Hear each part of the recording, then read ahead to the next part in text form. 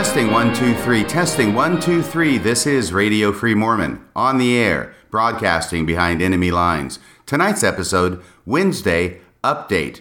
There are a number of items that I want to announce on today's podcast and some comments by listeners that I want to go over with you. The first announcement has to do with the paper that I submitted to 3 different publications a few weeks ago. You may recall that I did a 3-part episode on the literary complexity of the Savior's visit to the Nephites recorded in the Book of Mormon in 3 Nephi chapters 11 through 27. Although I had written that paper some years ago, I had never submitted it anywhere for publication, and once I dusted it off and made some corrections, I had announced to you that I was submitting it to 3 different publications. I have received rejection letters now from 2 of those 3 publications. The first was from the Journal of Book of Mormon Studies. I heard back from them not too long after I sent them a copy of the manuscript for their consideration. I was advised by the Journal of Book of Mormon Studies that for the next year and a half, they are going to be pursuing a certain theme in their journal, that the papers related to that theme are already in the can, accepted, and ready to go, and therefore my paper was rejected because they would not even be able to get around to considering publishing it for another year and a half. So out of consideration to me, they let me know that so that I could pursue submitting it to other publications for their consideration. Yesterday, I heard back from the second publication, which was BYU Studies, and from the editor-in-chief of BYU Studies, Stephen Harper, I received the following notification. Thank you for submitting your manuscript to BYU Studies. I read it carefully shortly after receiving it. For the past 6 weeks, I have tried unsuccessfully to find qualified reviewers who have time and attention enough for it. Because I have not been able to obtain qualified reviews, and because I could not publish it for at least a year in BYU Studies, I have decided not to publish it. Consider submitting it to the Journal of Book of Mormon Studies, which I already have, or the Interpreter, which I already have. Respectfully, Stephen Harper, Editor-in-Chief. Well, that is the second rejection letter I have received for my manuscript, but the young and aspiring author must learn to take these rejections in stride. The only publication to which I've submitted my paper that has not responded yet is the Interpreter magazine. That is an online journal. So if and when I hear back from the Interpreter regarding my paper, I will be sure and let you know. The second has to do with the hearing that was held in front of the Utah Records Committee last week, in which I devoted an entire episode to playing the actual audio from that hearing. You may recall that at the end of the hearing, the Records Committee ordered BYUPD to turn over to them all 40 emails so that they could review the emails in chambers, i.e. in camera, and make their own independent determination whether the claimed privileges that BYUPD was asserting, those privileges of attorney-client privilege and work product, apply to any or all of the emails at issue. I am pleased to announce that the committee has issued their decision and order. They did so last Friday on May 15th, 2020. Once again, today's date is Wednesday, May 20th, 2020. That's why this is called Wednesday Update. But here is what they say in their order. By this appeal, petitioner seeks to have access to records alleged to be in the possession of respondent Brigham Young University. Well, actually, it's more than alleged. It's proven at this point. Facts. On May 14th, 2020, the parties appeared electronically for a hearing before the State Records Committee. Respondent, that's BYUPD, respondent argued that the requested record should be considered non-public records pursuant to attorney-client privilege, and there they cite the Grammar Code for both attorney-client privilege and work product. In order to determine whether the requested records are considered non-public records pursuant to the attorney-client privilege, the committee voted to review the records in camera, as allowed by the Utah Code, and they give the citation there. Order. Therefore, it is ordered that the appeal of petitioner is continued until the June 2020 committee hearing, and respondent Brigham Young University is ordered to provide the records to the committee for in-camera review. By the way, it's just slightly humorous that they write the respondent's name as Brigham Young University, because really that's what's going on. But technically, the respondent is supposed to be the Brigham Young University Police Department. It looks like they have pierced that veil, either intentionally or unintentionally, by naming the respondent as Brigham Young University. They then go on in their order to put in the boilerplate of the right to appeal, which I expect that BYUPD is going to avail itself of. Once again, I do not believe for a second that BYUPD is actually going to turn over these emails to the committee for their review and let them out of their hands, because then they run the risk of the committee making the boneheaded decision to actually release some of these emails to me and through me to the public. After the right to appeal, it talks about a penalty notice, which has to do with penalties that incur to BYU PD if they do not file an appeal or follow the order of the committee. And then it assigned Kenneth Williams, the chair pro tem of the State Records Committee, entered this 15th day of May, 2020. So that's the announcement on that order. Once again, we will see what BYU does next, or technically speaking, BYU PD does next. The ball is in their court. They either turn over the records to the committee or they appeal this order. And I will give you very good odds that BYU is going to appeal that order. I will let you know when I find out what it is that BYU PD decides to do. The next announcement has to do with the recent podcast that I did with Jonathan Streeter regarding Joseph Smith's practice of polygamy and specifically his polygamous marriage to Sarah Ann Whitney, the daughter of Newell K. Whitney and Elizabeth Whitney. That was a 3-part podcast and it was titled A Bad Defense is the Worst Offense, because not only did it deal with the historical documents and circumstances surrounding this particular marriage, but it also dealt with the arguments that some apologists use in order to defend Joseph Smith's practice of plural marriage. And one of the apologists at the forefront of that battle is Brian Hales. His name came up a couple of times during my discussion with Jonathan Streeter. Well, one of my listeners, Angie Coulter, posted the following comment regarding Brian Hales and Joseph Smith and the practice of polygamy at the radiofreemormon.org website. It was so insightful that I wanted to read it for you here. Here's what Angie Coulter has to say. RFM, if a historian is supposed to gather records and discern the most probable truth, then Brian Hales is fired. I know history can be quite subjective, but Hales has a massive conflict of interest. He has zero credibility. Having him explain Joseph Smith is like having a corrupt police force do their own internal investigation. Here's why.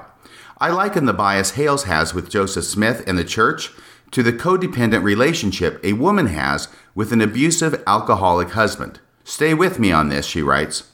Joseph is the selfish, entitled, boorish, loose cannon, alcoholic addict who wreaks havoc on everyone around him, using up all the resources and room. He leaves a trail of heartache and wreckage in the wake of his insanity and expects everyone to fall into line with his crazy, destructive, insatiable compulsions. He goes out on the town with a Friday paycheck and drinks himself into delirium. Now, of course, she's speaking by analogy. He goes out on the town with a Friday paycheck and drinks himself into delirium and comes home angry and stumbling, puking all over the living room, smashing into things and scaring his family. Brian Hales is the wife who finally gets him tucked into bed while she spends the rest of the night cleaning up after him, erasing any evidence of his raging rampage and damage. Never mind the years of abuse she continues to suffer at his hands. She is protecting herself as much as anyone from the truth of her marriage. Part of that denial involves constructing excuses for her husband's behavior, which she never confronts him about. The next day, she acts as if everything is fine, and if someone notices that a lamp is broken or something is askew, she comes up with the explanations and excuses for her husband, ever shielding him from any kind of accountability. Why does she do this? Because she doesn't think she can make it alone without him. His abuse has her psychologically and emotionally dependent on him, convinced that she is nothing without him. It's classic. Brian Hales cannot break up with Joseph Smith or the Mormon Church for the same reason. After listening to his mental contortions, I honestly don't know who is sicker, Brian Hales or Joseph Smith. Well, thank you for that comment, Angie Coulter. I wanted to read that because although I have heard the analogy made between the LDS Church and its members being like an abusive spouse or an abusive parent, I have never heard it fleshed out in such a way, so insightfully, so compellingly, and then turning that argument on to some of the apologists who try and make excuses for Joseph Smith's practice of plural marriage. Well done, I say. Well done. Okay, Now, a special message that I received from a listener named Josephine. She posted this message, and I have to give a little bit of background on this message. I have the ability at the radiofreemormon.org webpage to go behind the scenes because I'm an administrator. I can log in and I can see what messages have come in. I read through them, I approve them, I reply to them. And as a general rule, those messages come in response to different podcasts that I have posted up at the radiofreemormon.org webpage. Well, this particular message was not in response or not posted under any of the podcasts. Instead, it came in under the category of about. And although I hate to tell you how technologically unsavvy I am and how unacquainted I am with my own webpage, which by the way, Bill Reel was kind enough to set up for me, I did a little bit of research after receiving this and thinking, what is this about category? This category called about on my webpage. And I went back and I found there's a link at the top of the webpage where I can click about, and then there are a bunch of comments that have racked up there. These are comments that I have basically never seen before, and they go back 2 years now. So there are a lot of you who are hopefully still my listeners who have submitted comments over the past 2 years, never received a response from me, and I've got to confess to you right now, it's because I never even knew that there were messages there in the about category. And I want to get to some of those messages here in a minute. But first off, I want to read this message that came in from Josephine yesterday. Now, first off, Josephine gives me this PS at the end of her message. And the reason I read it here first is because it will help put in context the things that she says during the balance of her message. She says, P.S. I am trans. So some of the activities I've described doing in the Mormon church, such as getting an Eagle Scout or participating in priesthood sessions, don't match up with my gender. Just hope that explains the apparent inconsistencies. Well, it does. And I know that I'd gotten this message from Josephine, and I was reading about Eagle Scout and priesthood session, and I was a bit confused, but that helps put it into context. Now, I have asked Josephine for her permission to read this on the air, and she has given it to me, so I want to read this message now. From Josephine, it begins, Dear RFM. I remember how I first found you, Josephine writes. It was September of last year, so that would be 2019. For the past summer, I had been lost and confused. I didn't really understand what this was all coming to. There was just a general sense of unease that had bubbled up under the surface for me. I had learned about polygamy from my seminary teacher in April or May of that year, so once again, this would be 2019, just a year ago. I remember reading over that section of the Doctrine and Covenants, so that would be section 132, and asking myself, how could God have let his chosen men become so bankrupt? I remember feeling something else. I remember feeling a sense of anger.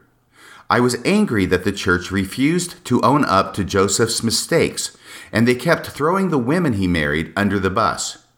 It was a difficult feeling to let myself experience. I had never felt it before at the church, and it felt wrong in a way. I was cautious in letting myself feel it.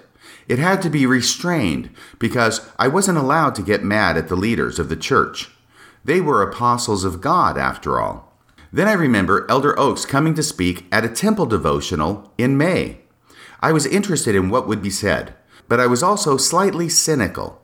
However, my eyes widened as I listened in horror while he railed against the outside world and its morality. He talked about how things were getting worse for people. Then he complained about the prevalence of gay and lesbian lifestyles. I could not believe that an authority of God was saying such things at a temple devotional. At that time, I knew I had to get out of the room.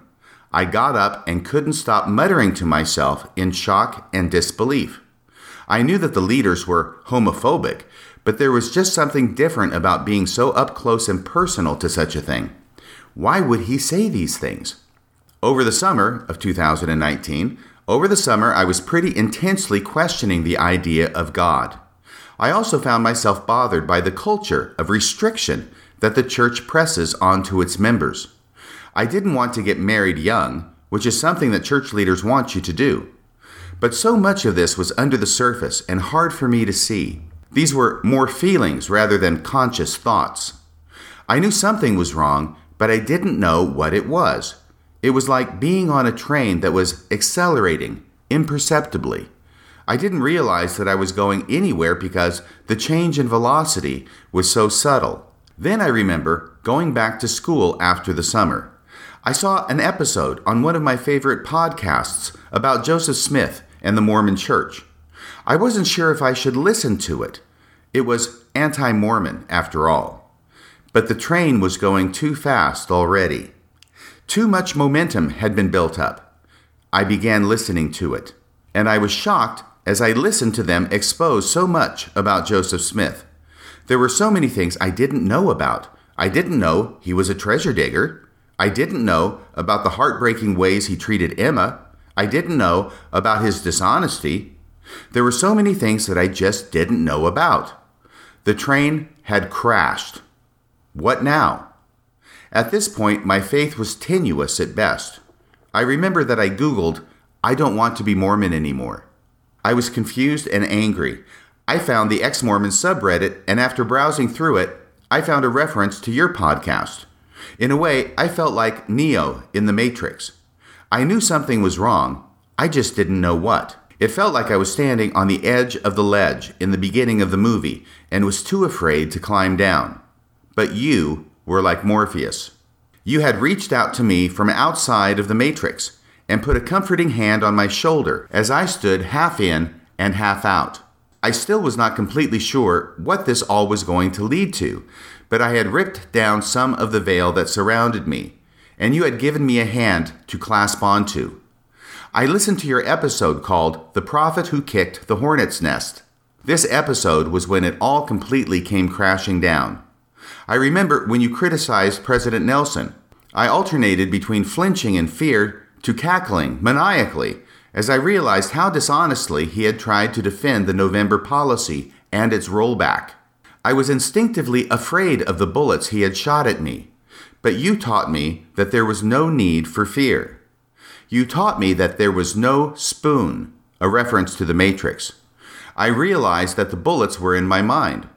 There was no reason to be afraid of criticizing President Nelson. He was just like the rest of us. I smiled in relief as my entire worldview came tumbling down. You pulled me out of a hall of mirrors and illusions. You woke me up from a dream. Yes, that's it. I was dreaming. I didn't realize it at the time, but I was. I was caught up in a dream so real that I was unable to wake from that dream. For the next week, every other thought was about the church. I remember that this was a roller coaster of emotions. I went from seething anger to tranquil peace. I went from the depths of despair to absolute depression. God was gone. Everything I had thought was gone. I felt betrayed by my community. I felt separated from them. I could talk to very few about this. I felt constrained as I attended seminary and priesthood and Sunday school lessons. I felt like I was trapped in an invisible cage, and it felt as if I couldn't breathe. I couldn't talk about any of these things openly, but at the end of the day, you were always there. You were a true friend throughout all of this, even though you don't know that I exist. Well, I do know that you exist now, Josephine, and I'm very glad that you listened to the podcast, and I'm very glad that you wrote me this letter. This is a wonderful letter. It's very well put, and that's why I wanted to read it to the audience on the air. I feel like I know you, she goes on. I feel like I know you so well that you should at least know a little about me and my journey. Now I have been telling everyone about my true belief, and I no longer feel constrained. I can fly, but this flight comes at a cost. I can no longer go to Sunday school or priesthood. The church is not built for me. My bishop has been kind enough to create an extracurricular study group in which I can participate and be open about my true beliefs. However, normal worship services are essentially closed to me, unless I keep my mouth shut and don't talk openly about what I believe. I can't do that anymore. I have been a good Mormon for the past 9 years. I've served in leadership positions in all of my quorums. I've given talks. I've been the first to get an Eagle Scout in my ward in 10 years. But despite all this, I am not allowed to be open about my true beliefs in worship services. This is the tragedy of the church. But you have always been there, and you will be there, hopefully, for years to come. Well, I share that hope with you, Josephine. I hope I'll be here for years to come, too. Thank you. I appreciate all the work you've done. I hope that I can be a friend to you as you've been a friend to me through these dark times. Thank you for helping me escape gravitational fields. Sincerely, Josephine. And then her P.S., which I read at the beginning of the letter. So I wanted to thank you so much for that letter, Josephine. And once again, you put it so well and so articulately and so movingly, frankly, that I wanted to share it with a broader audience. Thank you also for giving your permission to allow me to do that. And I will tell you that as I was reading your letter just now, it made me think of one of my favorite poems by Walt Whitman. It's not a long poem. He wrote some real doozies as far as length goes. This is a short poem, very meaningful, and this is what your letter made me think of. Let me look this up right now. It can be found in Leaves of Grass, a collection of Walt Whitman's poems. It's number 85, and it's titled, As I Lay with Head in Your Lap, Camarado. The titles to his poems are frequently just the first lines of his poems. And this is how it goes. So I want to dedicate this one to you, Josephine, by way of Walt Whitman. As I lay with my head in your lap, Camarado, the confession I made, I resume. What I said to you in the open air, I resume. I know I am restless, and make others so. I know my words are weapons, full of danger, full of death. Indeed, I am myself the real soldier. It is not he there with his bayonet who is the real soldier. It is not he there with his bayonet, and not the red-striped artilleryman. For I confront peace, security, and all the settled laws, to unsettle them. Oh my gosh, I love Walt Whitman. It's been a while since I read this poem. For I confront peace, security, and all the settled laws, to unsettle them. I am more resolute, because all have denied me, than I could ever have been had all accepted me. I heed not, and have never heeded, either experience, cautions, majorities, nor ridicule. And the threat of what is called hell is little or nothing to me. And the lure of what is called heaven is little or nothing to me. Dear Camarado, I confess I have urged you onward with me, and still urge you, without the least idea what is our destination, or whether we shall be victorious, or utterly quelled and defeated.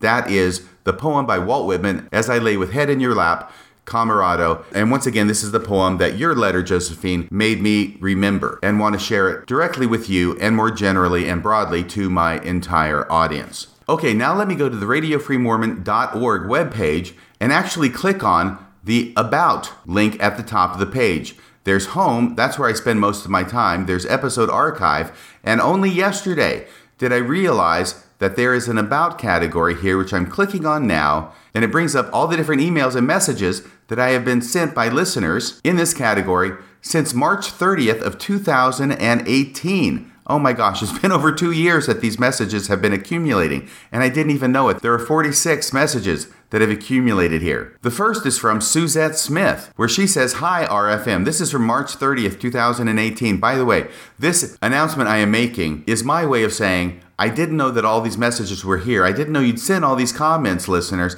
and I apologize for not having responded or even acknowledging them. And it's because I didn't even know they were there. So I'm going to read a few of these comments here. I just want you to know, thank you for sending the comments. Please don't think I was ignoring you. I hope that you haven't gotten frustrated and walked away thinking I was ignoring you and are not listening anymore. But the first one from March 30th, 2018 was from Suzette Smith. And I was just seeing this for the first time yesterday. Sorry, Suzette.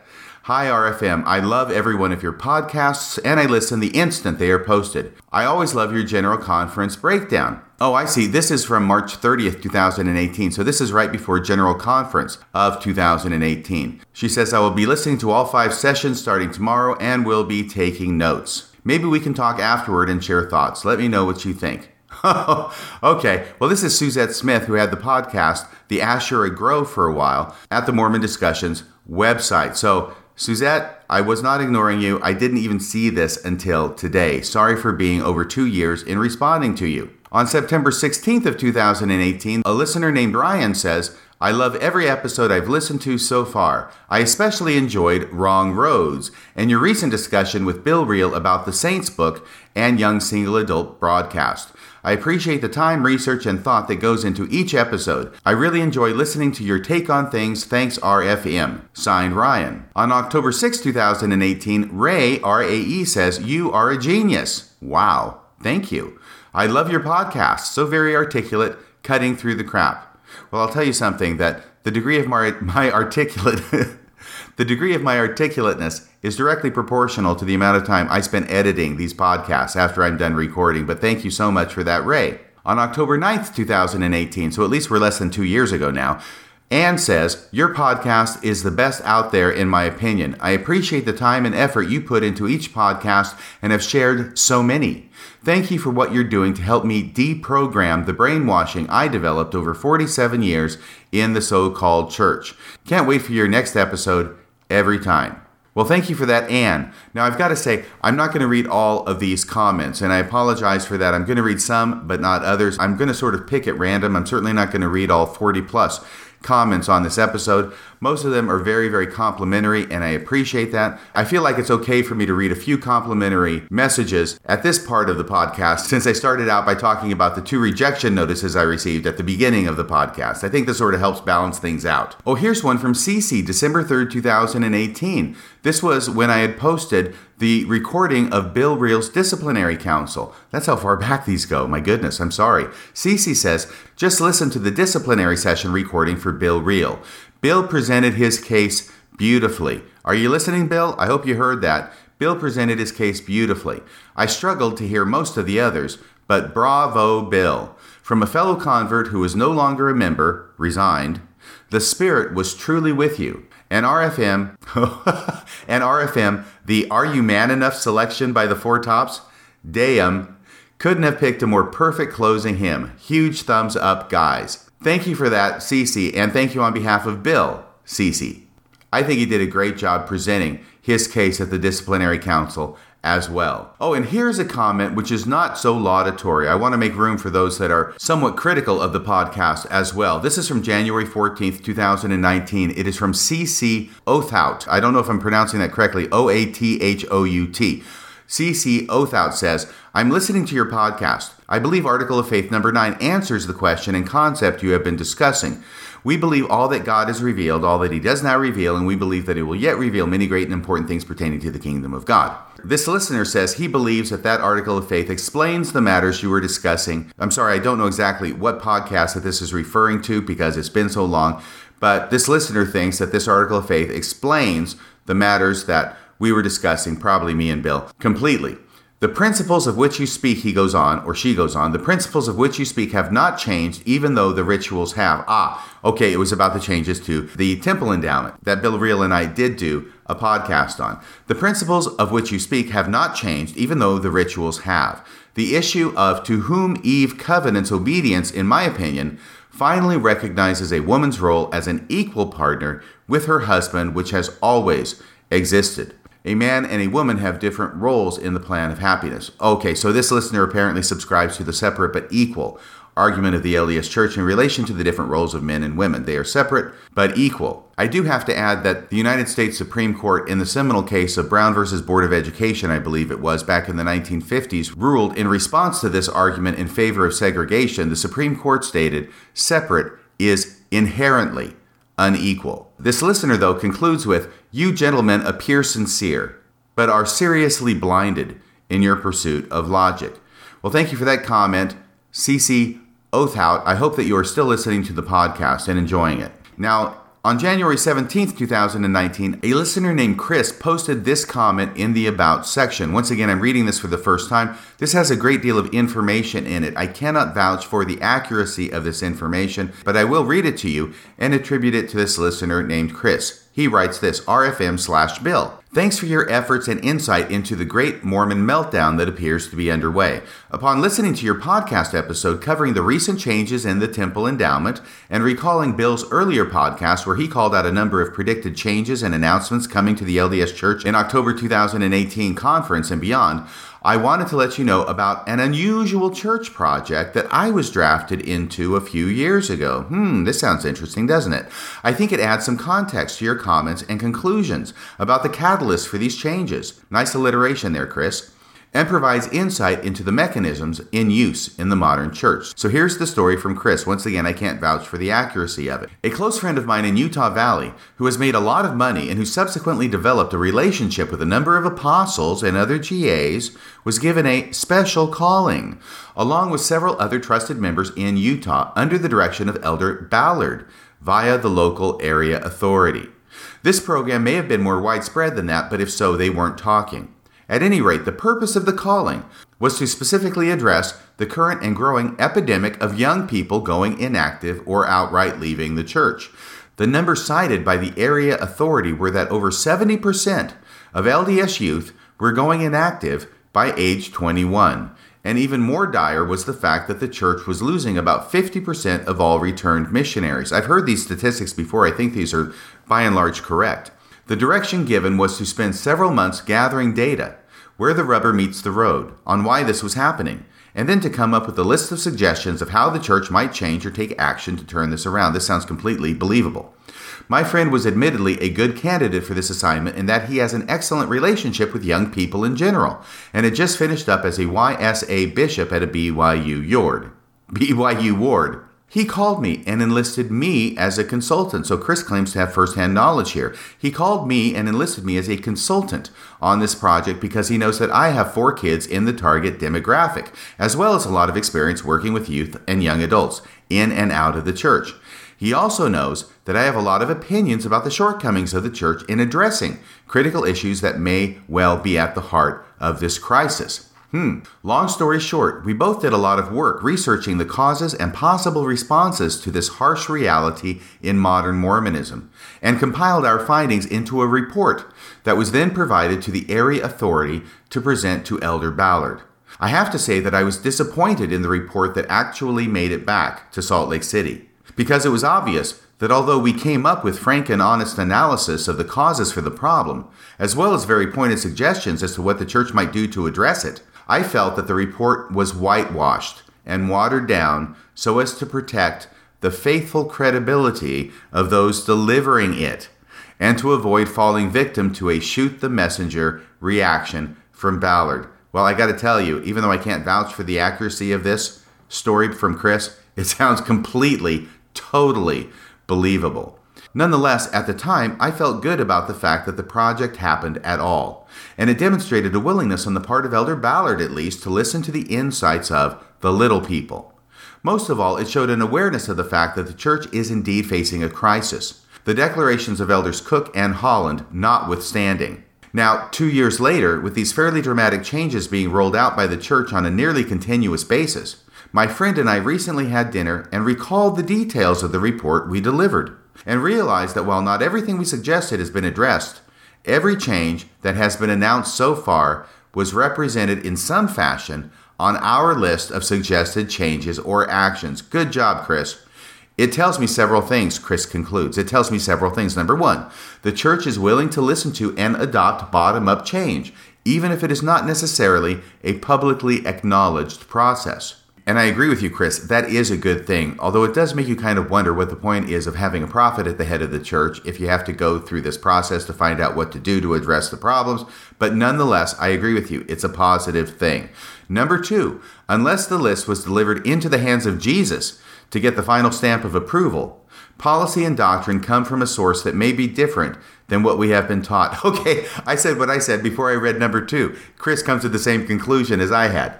Number three, the leaders of the church are looking at the numbers and are running a little scared.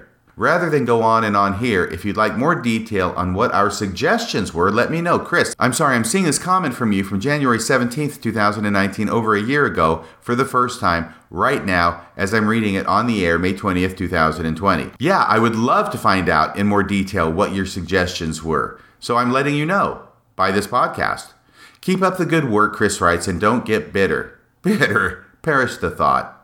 Always remember that every single one of us is full of shit. I'm sorry, I didn't say that. That's what Chris wrote. Always remember that every single one of us is full of shit. Well, good comments. Good comments, Chris. Thank you for that. Thank you for that story. And thank you for sharing it with me so I could share it with the audience. George Long writes, it was 35 years ago, but I believe we were in the same student ward at the University of Texas when you were there. Oh my gosh. Well, it certainly could be. And I'm sorry, I don't exactly remember you from the name George Long. I do remember a David Long who was there. Perhaps you're related to him. Perhaps you're somebody else completely different. I apologize that I don't remember you from your name, George, but I'm glad that you're listening to the program. Hook 'em horns. Rico, on March 21st, 2019, writes, your podcasts clearly show a passion for knowledge and clear, rational thinking. It seems we both grew up at a time when the Mormon Church was at least trying to show that its beliefs were based on good reasons. I agree with that. It does seem to have been a different time back then. That's why I could relate with many of the things you say that those of the younger generation will probably not grasp. Keep up the good work. Thank you, Rico. I will do so. And thank you for confirming my recollection that the LDS Church was in some important respects very different 40 years ago and even 30 years ago than it is today. Colette Larson writes on April 4th, 2019, I'm sitting here with my brother discussing your podcasts. He has also become a fan of your podcast. And after listening to your most recent podcast where you mentioned President Stout, he was the president of the Kobe, Japan mission when I arrived there in January of 1980. President Stout, yes. After listening to your most recent podcast where you mentioned President Stout, thinks he might have served in Japan with you. Do you remember Elder Randy Larson? Oh my gosh. No. I'm so sorry, I don't. I've got a horrible memory. A few names I remember. I'm lucky if I actually remember the names of my companions from Japan. I don't remember all of them, but certainly I might have. If so, he'd love to connect with you by phone or text. His number is, and then she gives a phone number. I should call that number. I'm sorry, I'm just seeing this now. Colette, please tell your brother that I'm sorry that I did not respond to him earlier. Sure, I'd love to make contact with him. And if he would like to contact me, he can send me a private message over at my Facebook page at Radio Free Mormon. That would be great as well. Thanks again for sharing your brilliance. Oh, thank you, Colette. And then she signs it Colette Larson. You know, one thing about this podcast is it has allowed me to connect with people that I knew before and also people I never knew before and would never have met otherwise. I'm certainly able to enlarge my circle of acquaintances, associates, and even new friends through this podcast. And that's one of the reasons that I am so grateful for having done this podcast in the first place. Bubba Greenbow, or Greenbow, B-O-W, says, first-time listener, and I am very impressed. You are the second LDS guy I have met in my life who has the honesty to question LDS doctrine as God-given, and the first to publish it from within the church. Oh, it sounds like Bubba is a nevermo. He says, I admittedly am not LDS. I rejected it after being approached by LDS guy number 1 and engaged with him for about 2 years. Infinite regression of gods was the death knell. But I always appreciated his demeanor, which I hear in your analysis and posture. Instead, I turned to the gospel of grace, specifically Molinism's reconciliation of man's free will and God's sovereign will. Sorry, that's a little bit outside my field of knowledge, but I get the general gist of what you're writing.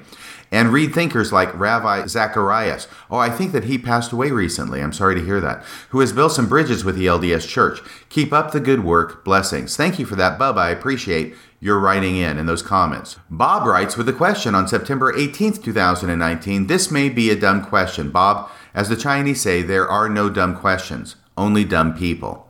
No, seriously, the Chinese don't really say that. I think Rodney Dangerfield says that. I think what the Chinese say is that the only stupid question is the one that goes unasked.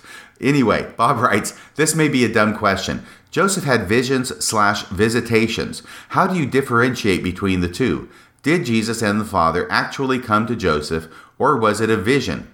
And does it matter? He says he would like to keep his identity off the record at this time. Well, I hope that giving his first name of Bob, by which he posted in a public forum on the radiofreemormon.org webpage under the About section, is not revealing his identity too much. And honestly, I have no way of knowing how to answer that question. Whether when Heavenly Father or Heavenly Father in Jesus Christ or just Jesus Christ alone is reported to have appeared to Joseph Smith in the grove, whether that's a vision that he's seeing or a visitation, whether they're actually there or whether he's just seeing a vision of them being there and they're not there personally, I have no way of knowing. I do know that recently, I think it was Steve Harper who was being interviewed. He's one of the historians at the Church Historian's Office and actually the editor of BYU Studies who just sent me that rejection letter that I read at the beginning of this podcast. Oh, wait, don't be bitter. Don't be bitter. Yeah, he was being asked that question. Maybe it was Mormon Land. I think it was a Mormon Land podcast where he was being asked a question whether this was a vision or a visitation that's described in the first vision. And although I don't know of any way that we could actually objectively determine whether that's the case, I mean, first off, you have to believe it actually occurred. But if you presume the fact that it occurred, I don't know how you could objectively determine whether it was a vision or a visitation. I mean, it is called the first vision, and it has been called the first vision for a long time. It's still called the first vision. But he wanted to, if I recall correctly, come down pretty heavily on the side of it being an actual visitation of the Father and the Son to Joseph Smith. I'm not sure that he had any reasons that I remember that he gave for feeling that way, but I do recall that that was where he wanted to come down. I expect there are some theological reasons that lie behind his wanting to come down that way, because I'm unaware of any historical reasons that would support that conclusion over it just being a vision. Anyway, thanks for that email and that question, Bob. Sorry I didn't have much to add to the subject, except for the fact that I don't know. And by the way, I have learned through sad experience that it is often that if I don't know the answer to a question, the best answer I can give is, I don't know. So although it may not have been a helpful answer, it was the best answer I could give, Bob. Thanks again for writing. Oh, I see that a listener responded to Bob's question 6 months later on March 27th, 2020. This listener, who goes by RFM Supporter for Truth, says, go ahead and read the material from Grant Palmer, and to summarize, it's all in Joseph and his followers' heads. Pretty much every time the word vision is used, that's a sign. Further evidenced by a lack of visions, except from loose sources, and perpetuating of members' beliefs that there is modern-day revelation after the death of Joseph. So in other words, he's saying that there is a lack of visions reported after the death of Joseph. This listener continues, there's even speculation Joseph and his family had access to some hallucinogenic stuff on the side too, but it's harder to prove that. Though really, once you find out about Joseph Smith and Brigham Young, it's hard to reconcile what they did and said with what the current Church of Jesus Christ of Latter-day Saints teaches. And this last thought in this comment strikes a chord with me, because after doing a lot of research and a lot of podcasting about Joseph Smith and the way that he presented himself as a prophet, the current leaders of the church are on the horns of a dilemma, because they claim to receive their prophetic mantle in a direct line from Joseph Smith. They claim to be prophets in the same way that Joseph Smith was a prophet, and the horns of the dilemma on which they find themselves is that if Joseph Smith was not a prophet, then they can't be prophets either, because they have no line of authority. But if Joseph Smith was a prophet, then they're still not prophets, because they are not prophets in any way similar to the way that Joseph Smith was a prophet. That's the horns of the dilemma on which the current leaders of the church find themselves, in my opinion. To summarize, if Joseph Smith was not a prophet, they are not prophets. And if Joseph Smith was a prophet, then they are really not prophets. Jackie writes on October 3rd, 2019, I think you sound just like Elliot Gould. You know, Ross and Monica's dad on Friends? Well, I'm going to choose to take that as a compliment, Jackie. Thank you very much. Other people think that I sound like Kelsey Grammer from Frasier. And whenever somebody says that, I always respond, I'm listening. Oh, another listener named Lynn agrees with Jackie. I think he does too. Smiley face. Okay, well, I guess we have 2 votes for Elliot Gould and 0 votes for Kelsey Grammer at this point. Brent Reed writes, RFM, how can I search your site for something I believe I heard you discuss? Specifically, I'm looking for a discussion you had about Dallin Oaks talking about sister wives in heaven recently, but I'd also like to be able to find other things you've discussed in the past. Thanks. Brent Reed, I'm sorry, I am not aware of any search function that is available to search out different things I've talked about on my podcast. But then again, I was unaware until yesterday that there is an About feature on my webpage that I can click and find all of these comments that have been made over the last 2 years. So I don't think I can help you with your general question. As to your specific question, I do recall Dallin Oaks talking about sister wives in his talk in the October 2019 General Conference, and I made a few comments about that in a podcast released shortly after that. I hope that narrows down your search. Mindy writes, November 18th, 2019, I just listened to all 7 parts of your interview on Mormon stories. That's the one I did with John DeLynn in November of last year. I still want more. Love your podcast, your humor, and your knowledge. You're like a potato chip. You can't have just one. Well, thank you very much for that, Mindy. I hope you've been appreciating these 9 weeks now of Radio Free Mormon putting up a new episode every weekday. A listener named Carl writes on December 10th of last year, I have just discovered your fantastic podcast, Radio Free Mormon. As such, I am a bit late to the party, but at least I have made it. Well, welcome to the party, Carl. Currently, I am attempting to catch up on past episodes. All I can say is thanks. I really needed to hear what you're saying. I just recently heard the episodes on Defending the Faith, in which you played audio tapes of 2 classes you taught 30 years ago. It's actually 12 classes total. I have 9 of them up, 3 more to go. But maybe at this time I only had 2 classes up, and that's why you're saying 2 classes that you taught 30 years ago on defending Mormonism. Have you considered doing an episode where you critique your arguments in defense of the Book of Mormon? It appeared that you were using the Book of Mormon as evidence for the Book of Mormon being true, and that you were making several assumptions for which there was no basis. Thanks again. Thank you for that, Carl. I appreciate it. Yes, I have considered, and many people have suggested, that I do a podcast in which I critique the arguments I made 30 years ago. I have resisted doing that mainly because I want those lectures to stand as they were originally given, not only out of respect for the work and the commitment and the faith that I had in those arguments at the time, but also to stand as a reflection of where I was at that moment in my life in 1989, unadulterated with me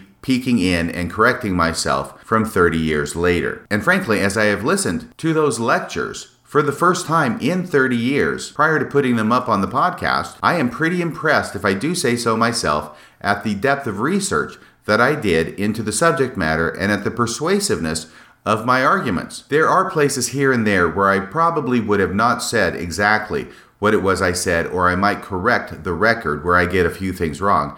But by and large, those are the exceptions rather than the rule. Wouldn't it be funny if, after 30 years, I listened to the lectures that I gave back in 1989, and 1989 Radio Free Mormon ended up converting 2020 Radio Free Mormon back into the LDS Church? Now that would be a story.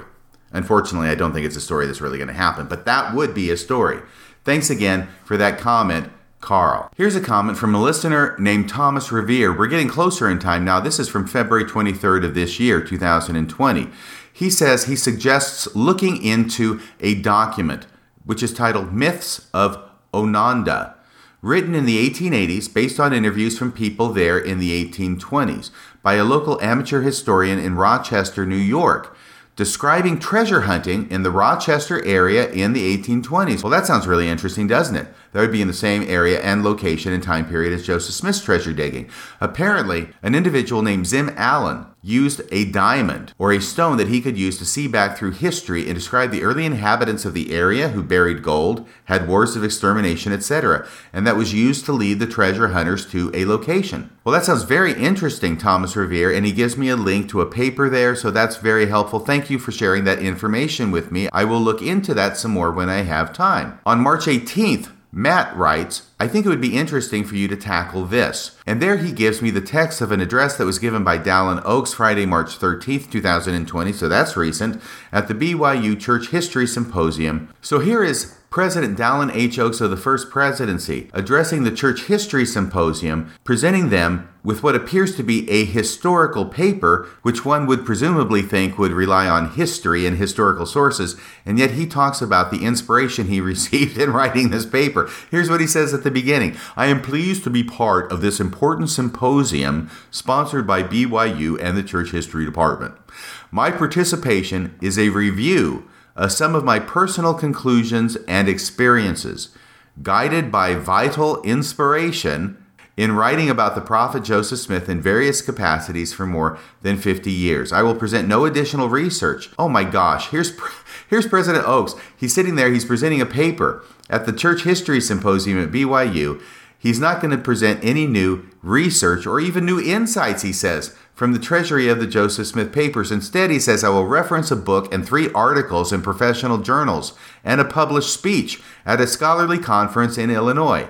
I have titled my remarks Writing About the Prophet Joseph Smith. So here comes Dallin Oaks to present a paper that is based on nothing except an admitted rehash of stuff he has either written or read before. Boy, this sounds like a huge yawn. Oh my gosh, and when he starts with suppression of the Nauvoo expositor, that's his first subsection. Guess what's to the left of it? If you guessed a Roman numeral, you go to the head of the class. Yep, even here in this paper, Elder Oaks is going to be dividing up his subsections by Roman numerals. Yep, Roman numeral 1, suppression of the Nauvoo expositor. Roman numeral 2, Carthage conspiracy. Roman numeral 3, the prophet Joseph Smith's bankruptcy and property at death. Yeah, this sounds like a real interesting talk. Roman numeral 4, Library of Congress speech. Oh my gosh, here's where he's going to talk about the speech he gave in 2005 at the Library of Congress. He says, I represented the church and gave a paper on the suggested subject, Joseph Smith in a personal world. Here are some examples. This is what he writes. Here are some examples of what I was prompted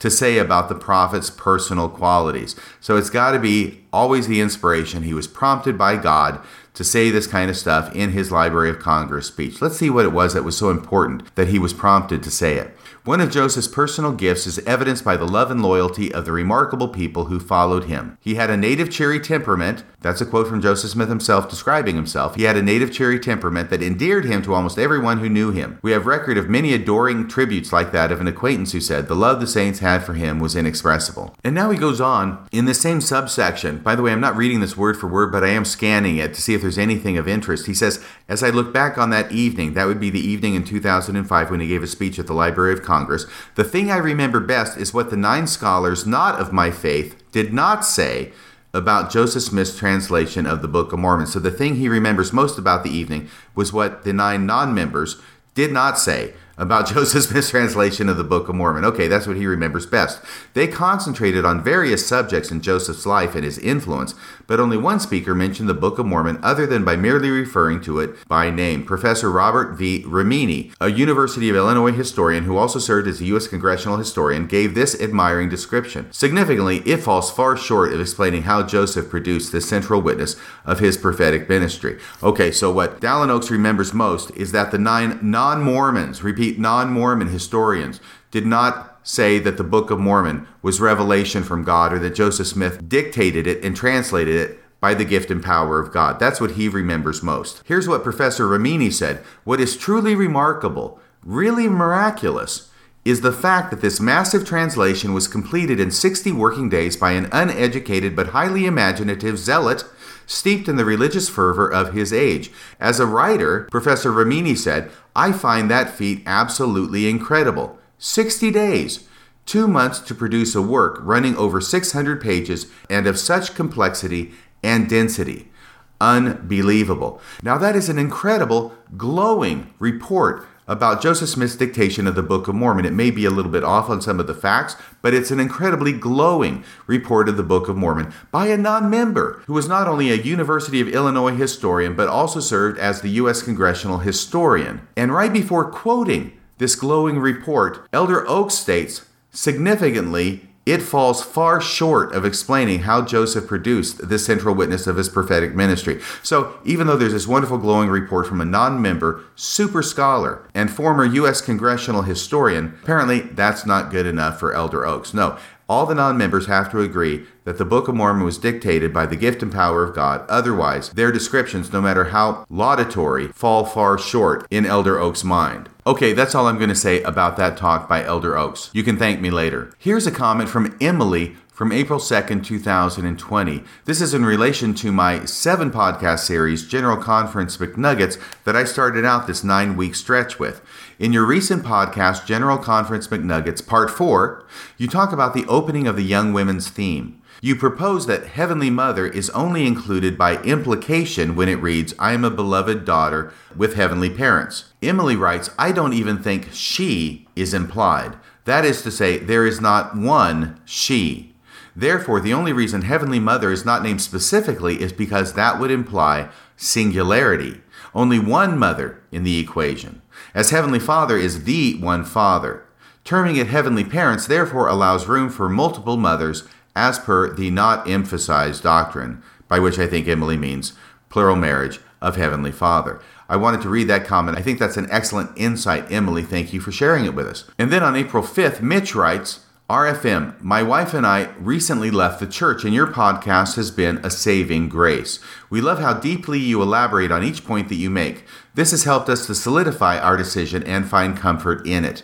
We are both returned missionaries, and we were talking the other day about Preach My Gospel and how manipulative it teaches missionaries to be. I'm not sure if you have done a podcast on it or not, but we would love to hear your thoughts on it. Well, thank you for that, Mitch. That's another great idea for a podcast. Dale Whitman on April 20th writes regarding a podcast I did about the appearance of the Sermon on the Mount in 3rd Nephi in the Book of Mormon, and how that I felt was a smoking gun showing that the Book of Mormon was of modern, or at least early 19th century, authorship. Dale Whitman writes, Dear RFM, my wife and I greatly appreciate your podcast and the tremendous effort that it requires of you. I am a retired law professor and know several of your old professors at UT. Really? Wow, great. I thought I would like to offer an additional comment about the use of the Matthean material known as the Sermon on the Mount in the Book of Mormon.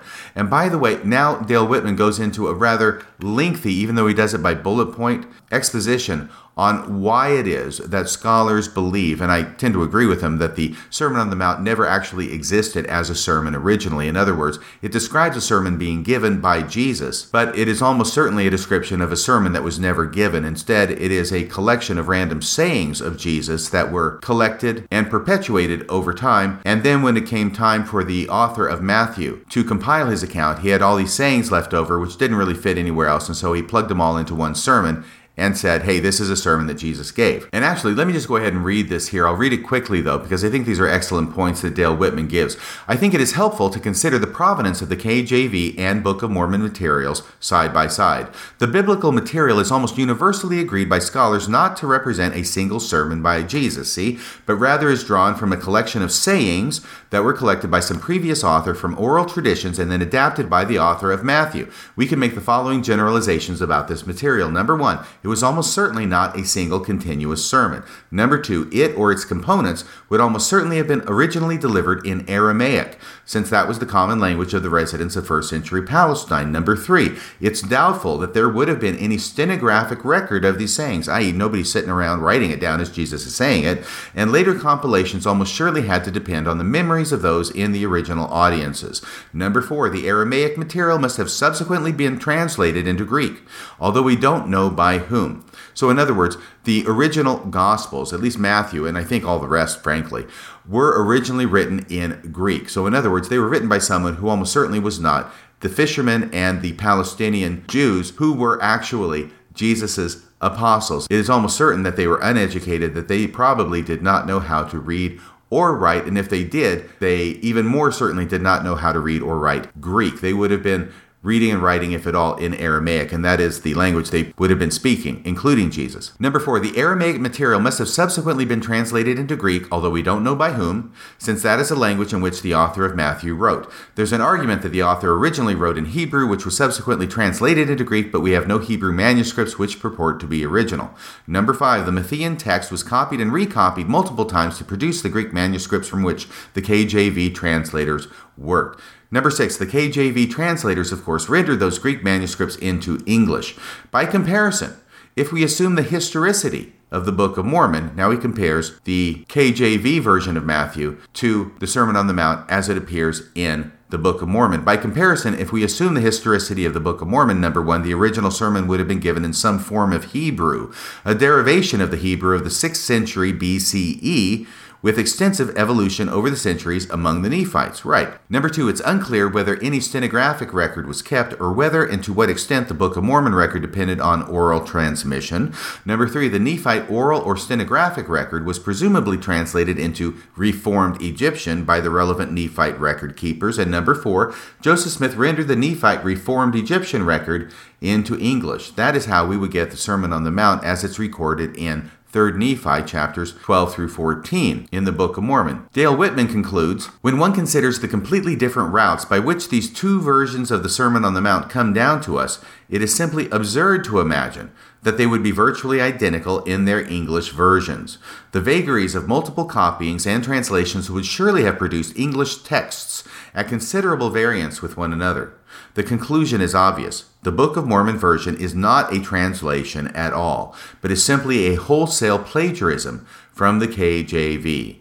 The high degree of correspondence or intertextuality between the KJV and Book of Mormon simply cannot be explained in any other way. I'm glad I read through the entirety of the comment because I think that is an excellent analysis, not only looking at the similarities between the two records, but how the two records, the Sermon on the Mount in Matthew and the Sermon on the Mount in the Book of Mormon, would have been transmitted from the original sermon by Jesus, if indeed there was such a sermon, down to how we have it today in the Bible and the Book of Mormon. And the conclusion, I agree, is ineluctable. The high degree of correspondence between them cannot simply be explained in any other way than wholesale plagiarism on the part of the Book of Mormon from the King James Version. Well, I am an hour and a half into recording this podcast. By the time I'm done editing it, it will probably be closer to an hour, but I better stop now. I want to thank everybody who has sent me emails, private messages, commented on the Facebook page, commented on the website, and commented in the About section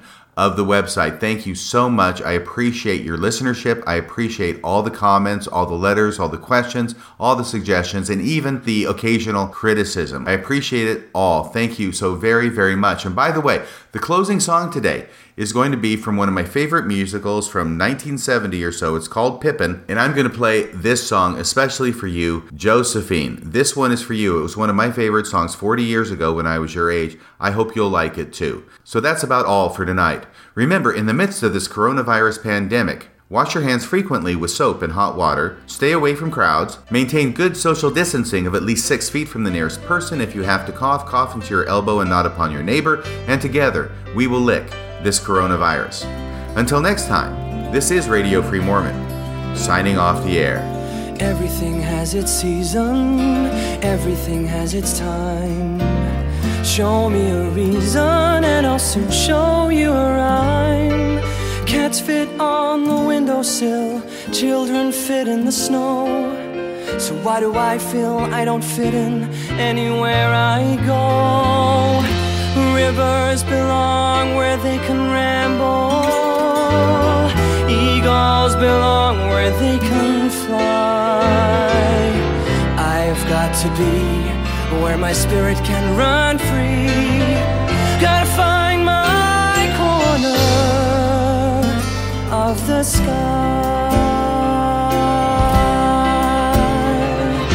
Every man has his daydreams, every man has his goal.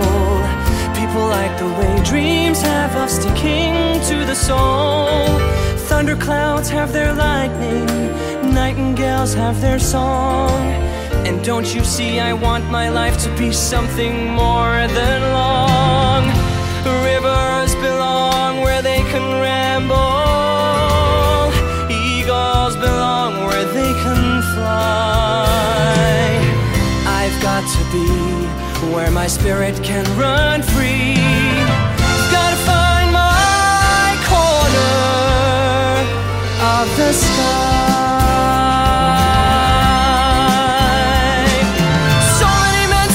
Destined to settle for something small, but I won't rest until I know I'll have it all. So don't ask where I'm going, just listen when I'm gone. And far away you'll hear me singing softly to the dawn. Rivers belong where they can ramble. Eagles belong where they can